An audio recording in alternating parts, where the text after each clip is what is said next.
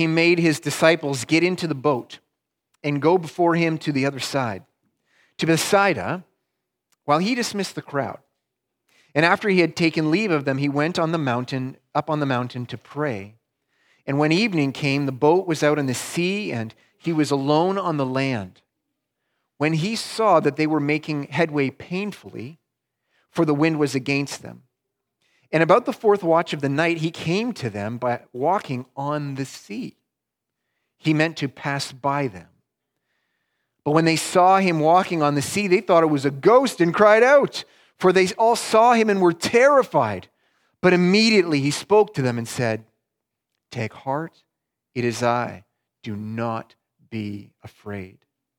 And he got into the boat with them, and the wind ceased, and they were utterly astounded, for they did not understand about the loaves, but their hearts were hardened. Thus far, God's word. Now, kids, when you come to church, you hear the preacher preaching, and there's lots of times you don't understand everything that he is saying. That's fine. You will understand some things. In fact, you're going to understand the most important things. And so you will understand pretty easily today what happened in this story. This is a true story of what happened with Jesus. Jesus had just done a great miracle and fed more than 5,000 people. In fact, 5,000 families. He fed them all with just 5 loaves of bread and 2 fish. This incredible miracle that Jesus had just performed. And then after this, Jesus sends his disciples on a boat across the lake. It was a big lake, and they called it a sea. He sends them by themselves across the lake. And while they're going across the lake, he goes up on the mountain and he's praying. While he's up on the mountain, he sees that they're having a very hard time getting across the sea. It should not have been a very long time to get across, but it was taking them a long time because of the wind. And so Jesus leaves the mountain. He's praying up on the mountain. He leaves, he goes down, and instead of swimming to them, instead of taking a boat to get to them, instead of just meeting them on the other side, Jesus gets across the water by doing what? By walking on top of the water. And they see him walking on the water, and they're terrified. They've never seen a man walking on the water. They're thinking, well, maybe it's a ghost. And of course, they've never seen a ghost before because ghosts don't exist. So they're terrified. And Jesus says, "Take heart, do not be afraid. It is I." And then Jesus gets on the boat, and the wind stops, and everything is incredibly calm. Jesus proved to them 2 things that day. And even if you can't understand everything in this sermon today, you can understand these 2 things. That day, Jesus proved to them that he was a man. That he was a man. He was a human, just like you and me. He proved this by having to pray. He's up on the mountain, he's praying. He needed God's help, just like any human does. And if Jesus needed to pray, then you and I need to pray. He's showing us what does it look like to be a human who trusts in God. And so he proved that he was a human just like you and me. And he also proved that he was God, because only God can walk on water. He proved that he was both God and that he was a man. And that is exactly what we needed for Jesus to be. Our rescuer needed to be both God and man. He needed to be a man because there was things that God gave men to do, humans to do, that we have failed to do. And Jesus came to do things that we couldn't do, and for it to count as if we did it.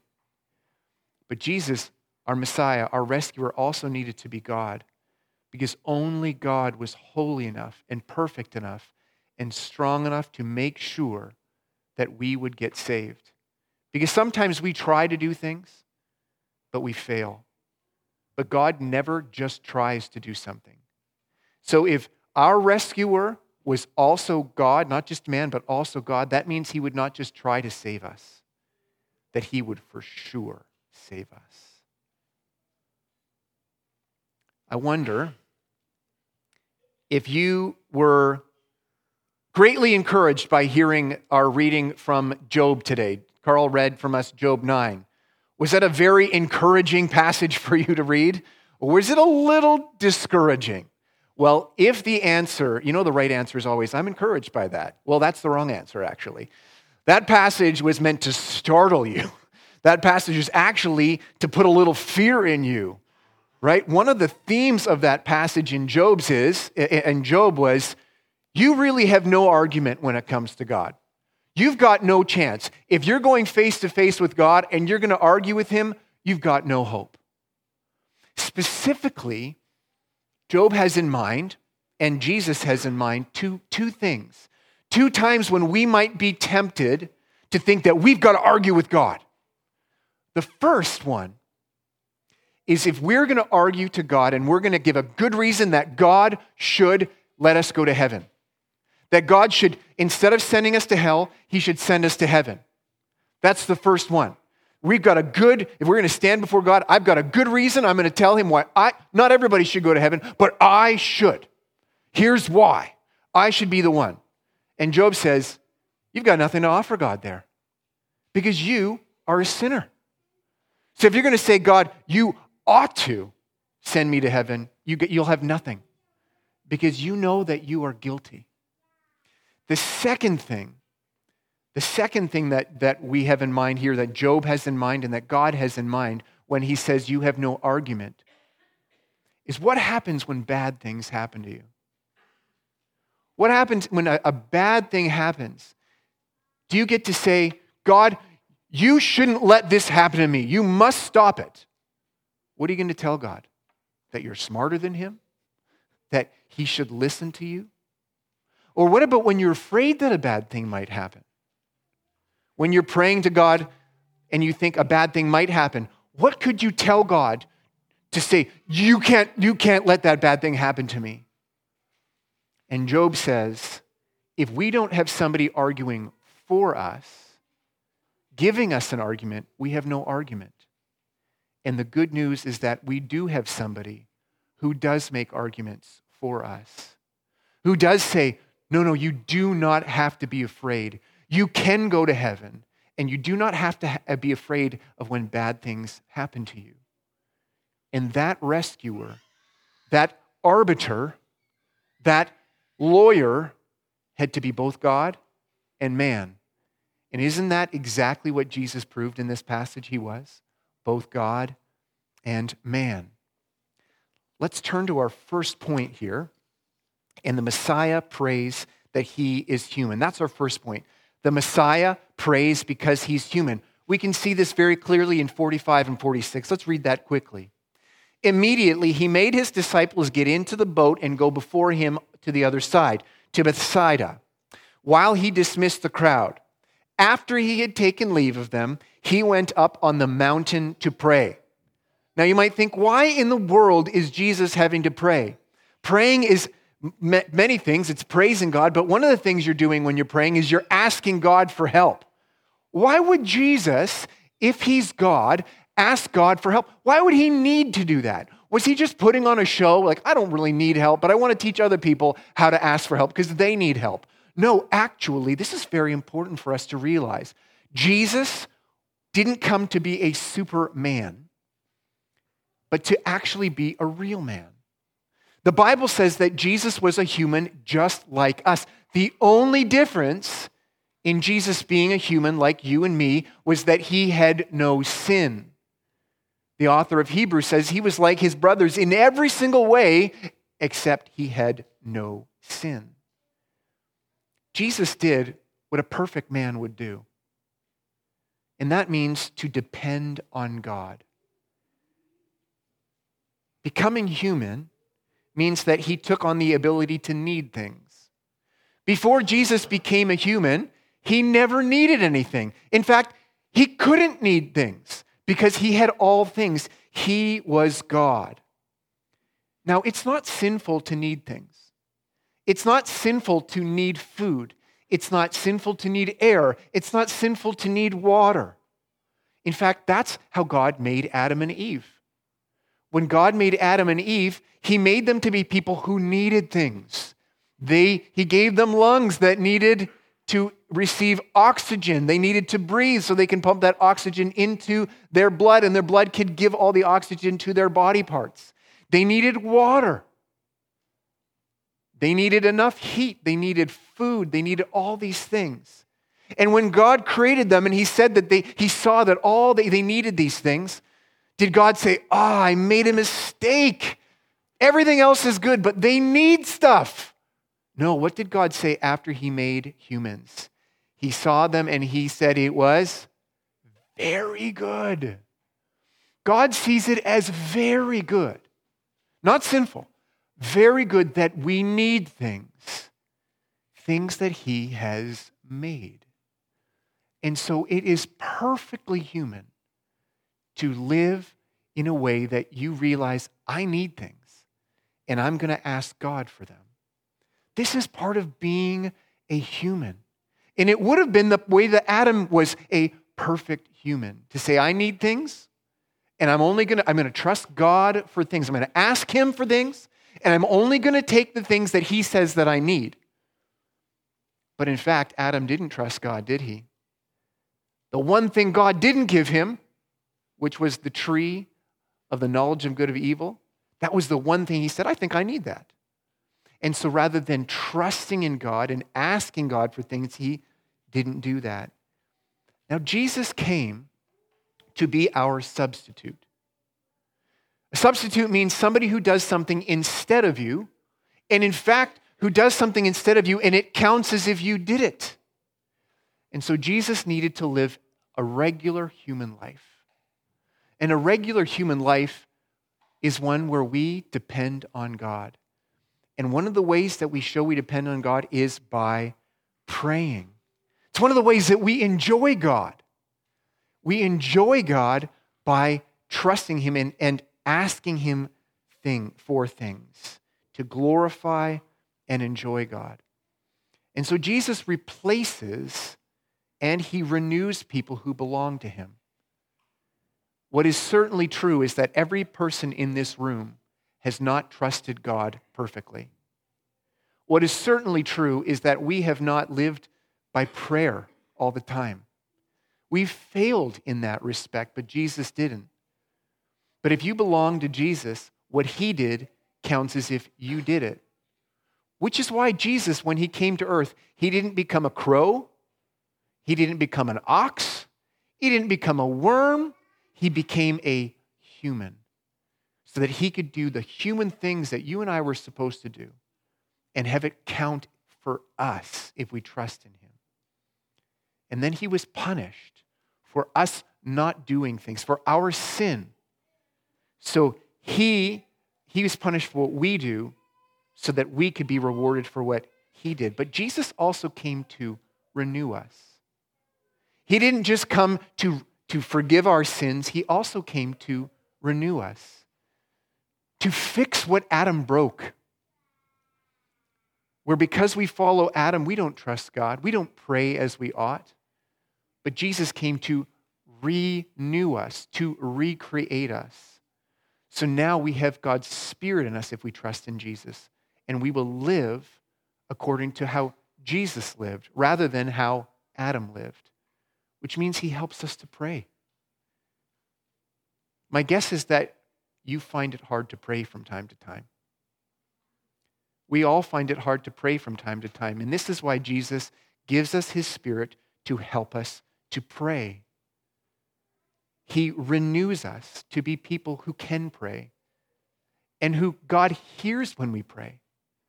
Because we do not pray based on what we deserve, but we pray based on what Jesus deserves. That's what it means to pray in Jesus' name.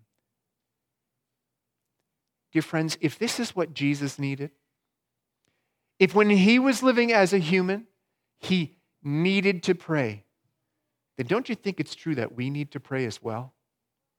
And so we can learn from Jesus in this regard. Why do you think he prayed right in this moment? He prayed all the time.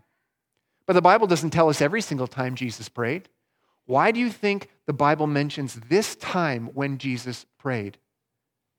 Well, we can think of some things that just happened. Jesus had just fed a whole bunch of people with 5 loaves of bread and 2 fish. And they responded, do you know how they responded? 2 ways. The first one is they're like, we're going to make you become king. We don't want you to die. You will not die for our sins. We're going to force you to become king. They did not want him to rescue them from their sins. And then when it was true, when it became very clear that Jesus came to die for their sins, they turned on him and they said, we don't want you. Do you think that was difficult for Jesus? And so he prays. The other reason, the other thing that we see in this passage, something is about to happen. Something very difficult for his disciples. Jesus had already sent them on that journey across the lake, and he knows it's going to be a very difficult journey. It was his idea that they go across the lake with them, and he knew that it was going to be a very difficult thing for them. Right? The sea was going to be against them. They're going to be rowing against the sea, and it's not going to work. And then in the middle of the night, they're going to see something that they're going to think is a ghost. Something very terrifying and difficult. And you know what Jesus does before that happens? Does he say, well, that's on them. I mean, if it's hard for them, that's just their deal. What does Jesus spend his time doing before that really difficult thing for his disciples?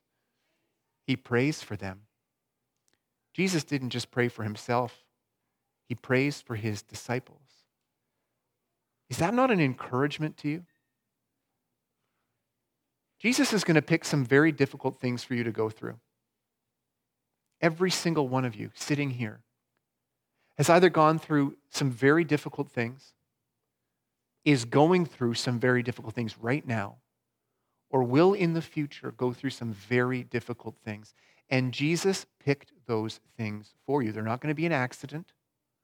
They're not because Jesus was pretty strong, but not strong enough to keep that from happening. No, these things were chosen. And Jesus is not sitting there in heaven saying, well, that's my plan. Well, hopefully they can deal with it. No, what is he doing in heaven? The Bible tells us that he is doing right now what he was doing on that mountain. The Bible says that he is praying for you and me right now. While we're in difficult situations and before them, he prays to prepare us for the difficult things that he has planned for us.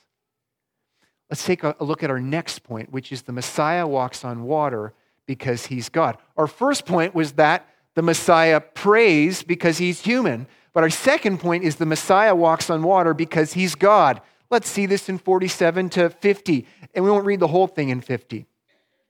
And when evening came, the boat was out on the sea, and he was alone on the land. And he saw that they were making headway painfully, for the wind was against them.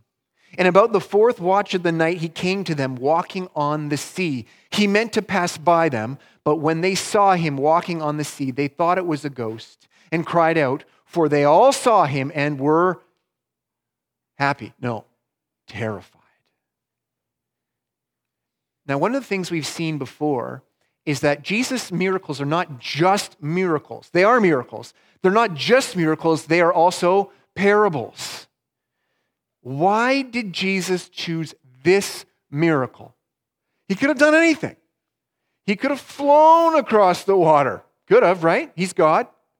But he chose this miracle where he's going to walk on the water.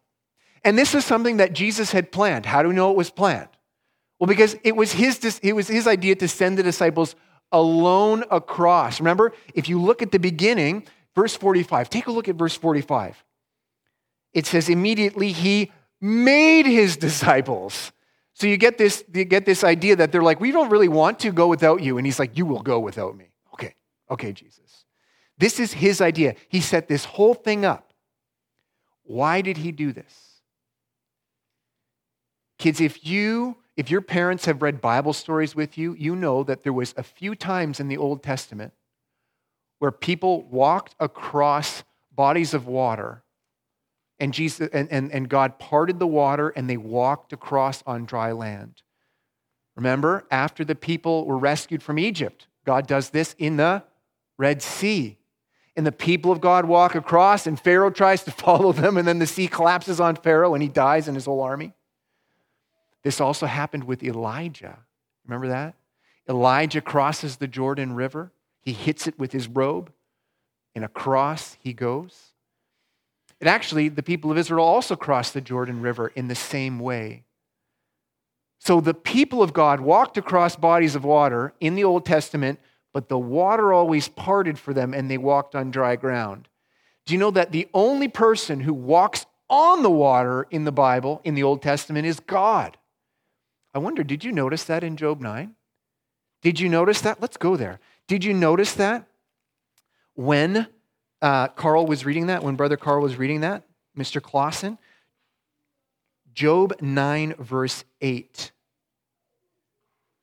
Who alone stretched out the heavens and trampled the waves of the sea. Oh boy. God is not just walking through the water like the people did. He's walking on the water. Job 38, also in the same book, but Job 38, verse 16 says something very similar. Have you entered into the springs of the sea or walked in the recesses of the deep? And so Jesus was very clear here. This miracle was to show not just that he had God's power, like Moses and Elijah, but that he was God. I wonder if you also noticed in verse 48, look at the end of verse 48. Look at the end of verse 48. This is really wonderful. What did Jesus mean to do? He meant to do something. This is what he was trying to do. This is his goal. He meant to what? He meant to pass by them. That's a very interesting thing for God to have said. Why would the Bible tell us that Jesus meant to pass by them? It maybe doesn't make sense unless you've read the Old Testament a lot, unless you've read the Bible a lot. When God says, I am going to pass by you in the Old Testament, it means I'm going to show you my glory in a very terrifying way. I'm going to show some of my godness to you. Read along with me as I read in Exodus chapter 33. Read along, Exodus 33. You can find it at verse 17, or you can just hear along with me. Exodus 33, verse 17. You actually might remember this. And the Lord said to Moses, this very thing that you have spoken I will do, for you have found favor in my sight, and I know you by name. Moses said, please show me your glory. And he said, I will make all my goodness pass before you, and will proclaim before you my name, the Lord. And I will be gracious to whom I will be gracious, and I will show mercy on whom I will show mercy. But he said, you cannot see my face, for man shall not see me and live. And the Lord said, behold, there's a place by me that you will stand on the rock. While my glory passes by, I will put you in a cleft in the rock, and I will cover you with my hand until I have passed by. Then I will take away my hand, and you shall see my back, but my face shall not be seen. So that happened to Moses. Do you know what also happened to Elijah? 1 Kings 19, let's read it. 1 Kings 19, 9 to 18. 1 Kings 19, verse 9. There he came to a cave and lodged in it. And behold, the word of the Lord came to him. And he said to him, what are you doing here, Elijah? And he said, I have been very jealous for the Lord, the God of hosts. For the people of Israel have forsaken your covenant, thrown down your altars, killed your prophets with the sword, and I, even I only am left. And they seek my life to take it away. You see, Elijah says, I think I'm the only Christian left in Israel. Everyone else has turned away from you. They killed all your prophets, and they're trying to kill me. Verse 11, and God said, go out and stand on the mountain before the Lord. And behold, the Lord passed by. And a great and strong wind tore the mountains and broke in pieces the rocks before the Lord, but the Lord was not in the wind. And after the wind, an earthquake, but the Lord was not in the earthquake. And after the earthquake, a fire, but the Lord is not in the fire. And after the fire, the sound of a low whisper. And when Elijah heard it, he wrapped his face in his cloak and went out and stood at the entrance of the cave. And behold, there came a voice to him saying, and said, "What are you doing here, Elijah?" And he said, "I have been very jealous for the Lord, the God of hosts, for the people of Israel have forsaken your covenant, thrown down your altars, and killed your prophets with the sword. And I, even I, only am left, and they seek my life and take it away." And the Lord said to him, "Go return your way to the wilderness of Damascus. And when you arrive, you shall anoint Hazael king over Syria. And Jehu the son of Nimshi you shall anoint the king over Israel. And Elisha the son of Shaphat and Abel Meholah shall you anoint to be prophet in your place. And the one who escapes from the sword of Hazael shall Jehu put to death. And the one who escapes from the sword of Jehu shall Elisha put to death." Listen to this, verse 18. "Yet I will leave 7,000 in Israel, all the knees that have not bowed to Baal, and every mouth that has not kissed him." So you have two examples where the people of Israel rejected God. Moses was very disappointed. And God comes to him and shows him his glory. He shows him his godness. Same thing happens with Elijah. So we know that when Jesus says he meant to pass by them, he is trying to show them his godness. The Messiah had to be a human. We've already seen that. Jesus had to be a human in order to live the life we should have lived and to die in our place. But the Messiah also had to be God. In fact, he started as God. He always was God, and he didn't stop being God when he became a man. He didn't give up his godness. He needed to be God because God alone must be our rescue. Our help must come from heaven so that our worship for salvation would be to God, because rescuers from earth always fail. Rescuers from earth always fail, even if they love God, even if they trust God. Our rescuers from earth always fail. But if our rescuer was also God, that would mean that our salvation is absolutely sure. Because it's not just God's idea, it's something that God himself does. Other religions will tell you, here's God's idea for how you can save yourself. Now go ahead and do it. But the problem is you're going to fail at all those instructions, even if they were the right instructions, and they're not. But even if they were the right instructions, you know, you're just a human. You're going to fail at those things. How wonderful it is that our salvation was something that God himself did. Because God doesn't just try to do things. You've tried to do things and failed, haven't you? God doesn't just try to do things. Everything God tries to do, he succeeds at. Now, you might think, well, this would make it easier for Jesus to live a human life. It must have been easier for Jesus to obey his parents. It must have been easier because, yes, he was a human, but he was also God. No. Jesus didn't rely on his godness in order to obey God's laws. Here's an illustration that I think is very helpful for this. Imagine that you had to run a marathon. You had to run a marathon that lasted 24 hours. Imagine you had to do this. Except everybody else that's running the marathon, they could stop when they're tired. Okay? That's the only difference between you and everybody else running the marathon. They can stop whenever they get tired. But you can't stop even if you get tired. You cannot actually stop.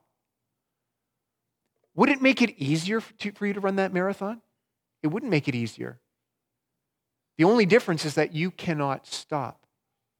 Jesus was a human like us. That means it was just as hard for him to obey God. The only difference is he couldn't stop. He couldn't sin.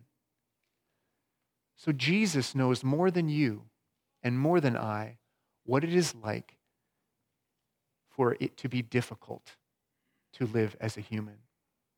Being God didn't make it easier. It just made it impossible for him to fail. And that's why the Bible says that we have a sympathetic high priest, a sympathetic Savior. That means when you are struggling with sin, when it is hard for you to turn away from sin, Jesus is up in heaven not saying, hey, I don't know why it's so hard. I was there and I did it. No, the Bible says he's sympathetic. He understands. He was a human just like you and me. And he knows how hard it is. And so he is sympathetic and he is eager to help you. Being sympathetic doesn't mean he's like, okay, it's no big deal. I know how hard it is. No, no, no, no. He also knows how wicked it would be for you to sin. And so he doesn't give you permission to go ahead and sin. He promises to help you if you belong to him. The third point that we're going to look at today is no one can contend with God. None can contend with God. And we're going to get that from our Job passage. Because very clearly, God is showing himself to be the God of Job 9.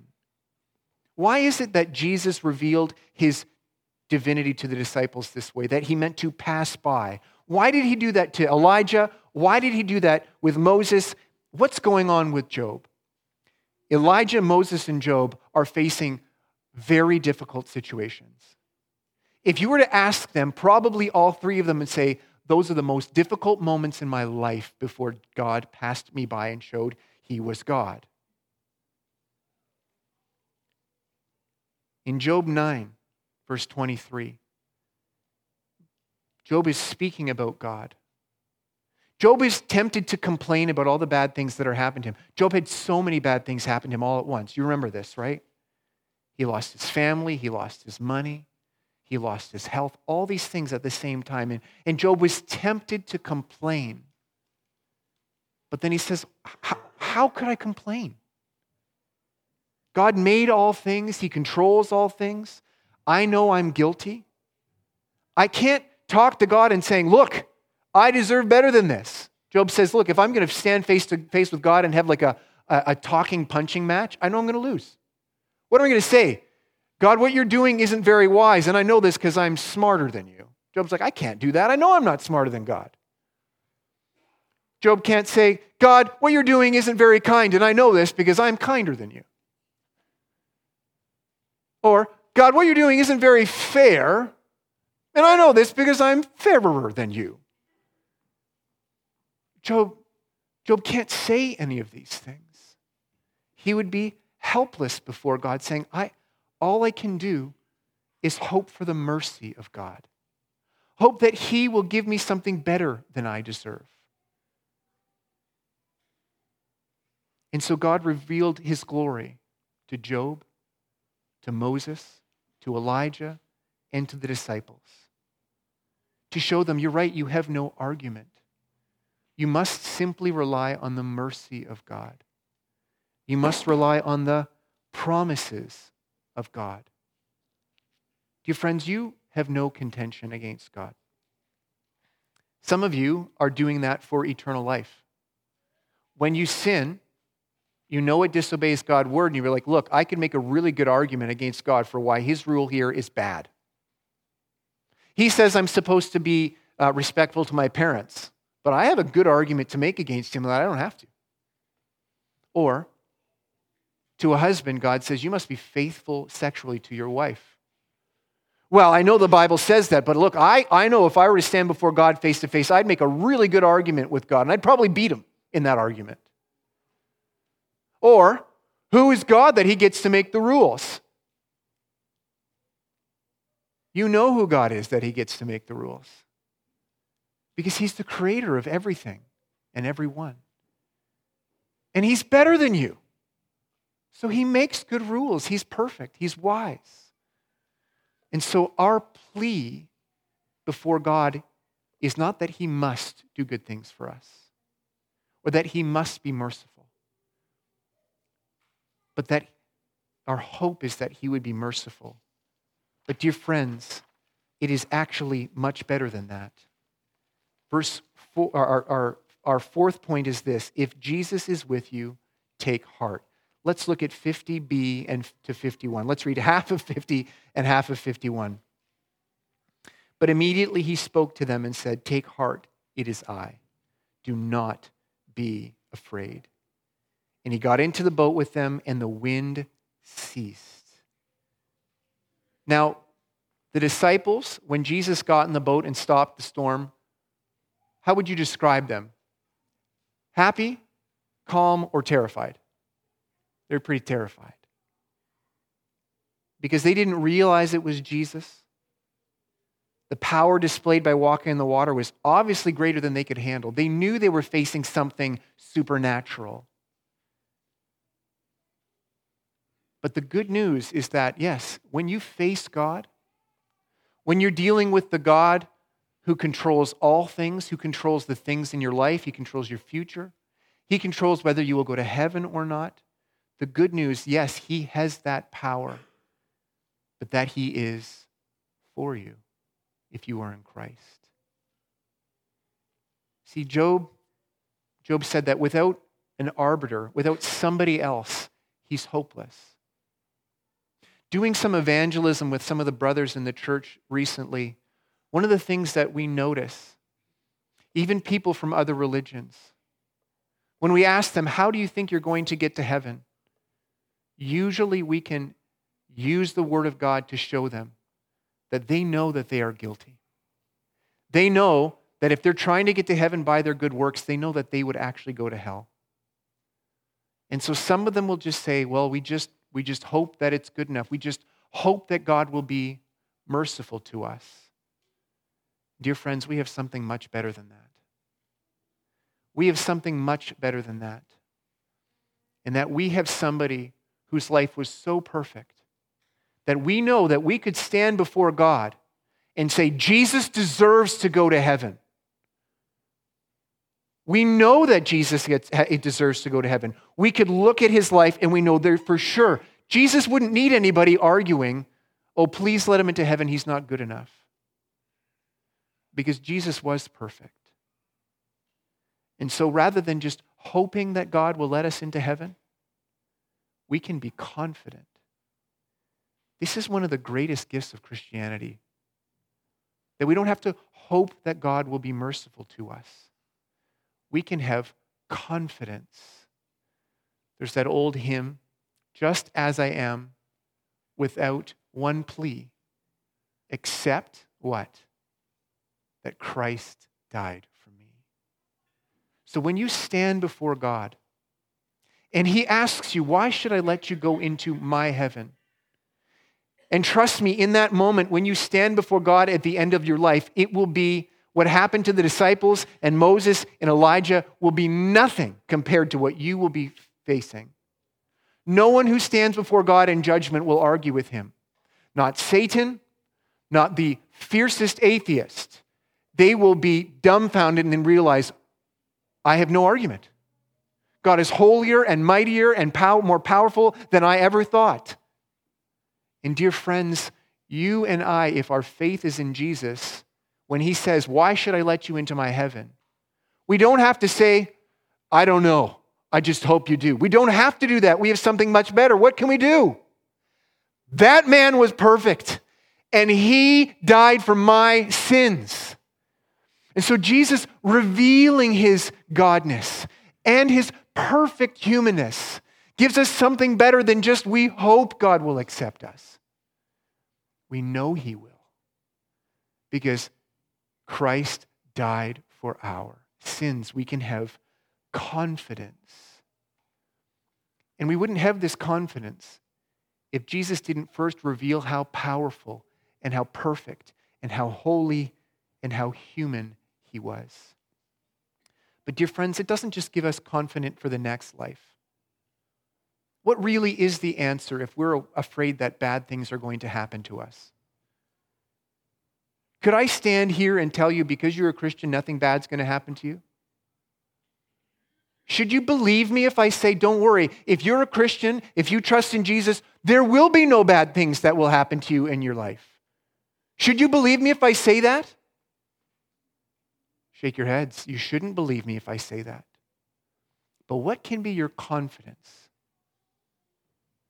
That the one who is in control of all things, the one who's in control of the waves and the wind and the cancer and the cars and the bad guys and the wars and the earthquakes and the tornadoes and the hurricanes and the snow, that one is your God. And he promises us that he will use all of those things for your good if you belong to Jesus.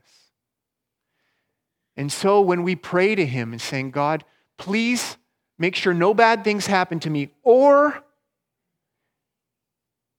only pick ones that will help me trust in you. Will he answer that prayer for sure? He will answer that prayer for sure. Not because we give him a good argument, because we've done good things, but because we have the Lord Jesus Christ. Now, our last point is just a summary. Every heart needs to be softened. Look at the last two verses.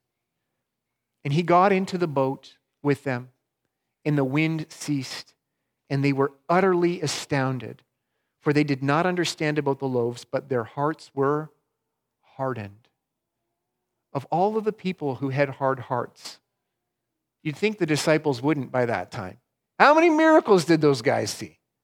They talked directly with Jesus. They saw so many miracles, and yet their hearts were hardened. Now, it is true that every single person who's not a Christian has a very hard heart toward God. And even if they saw all that God did, they still wouldn't love him. They still wouldn't follow him. They still wouldn't trust him. And that God gives you a soft heart as a gift for those who trust in Jesus. But you know what also is true? After you become a Christian, you're still going to wrestle with your heart being hard.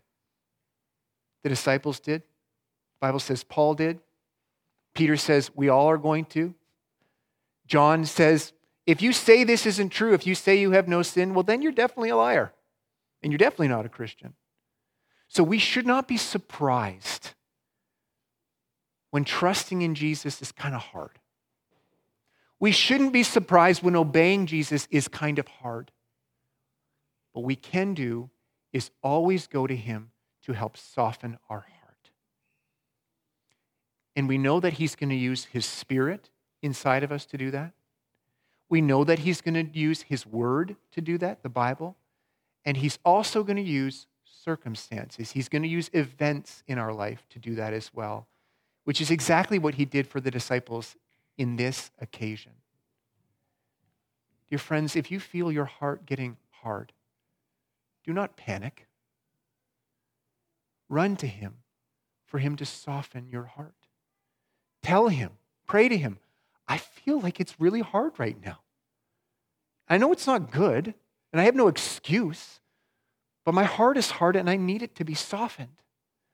And then run to those things that he promises to use to soften hearts. Run to the gathering of God's people, the singing of God's praises, the preaching of God's word, the praying of God's word together. Run to your friend who's a Christian to help you. Run to the church members to help you.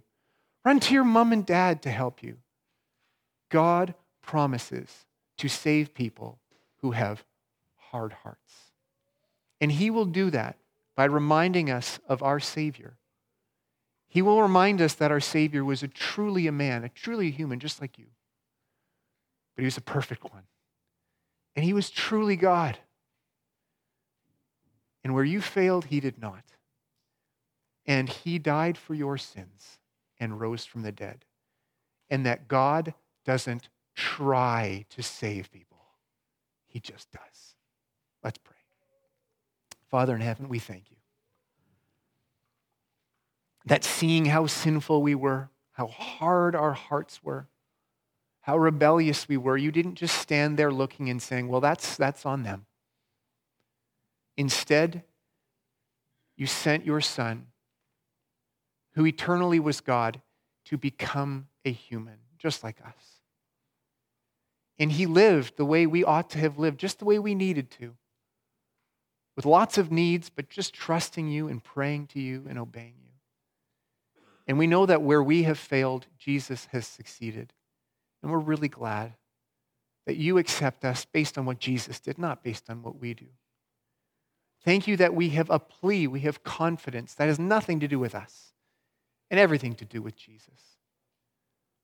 And so, Father, I pray that you would continue to soften our hearts, to trust that we need you for forgiveness, but also that you have provided that in Christ. Please soften our hearts as well through the good things and bad things that you pick for us. And Lord, would you soften our hearts? Help us to trust in you more. That we would trust that only good things will happen to us unless you, being smarter than us, know it would be for our benefit, that it would help us to become more like Jesus. Help our hearts to become softer, and help us to hold on to the gospel until the end of our lives. Lord, we pray that you would soften us as a people. Your church here at Park City, but your church around the world. Give your church, the one true church, a softer heart. And we pray that the Lord Jesus would return soon. In Jesus' name, amen. Church, let us stand together and let us respond to God's word by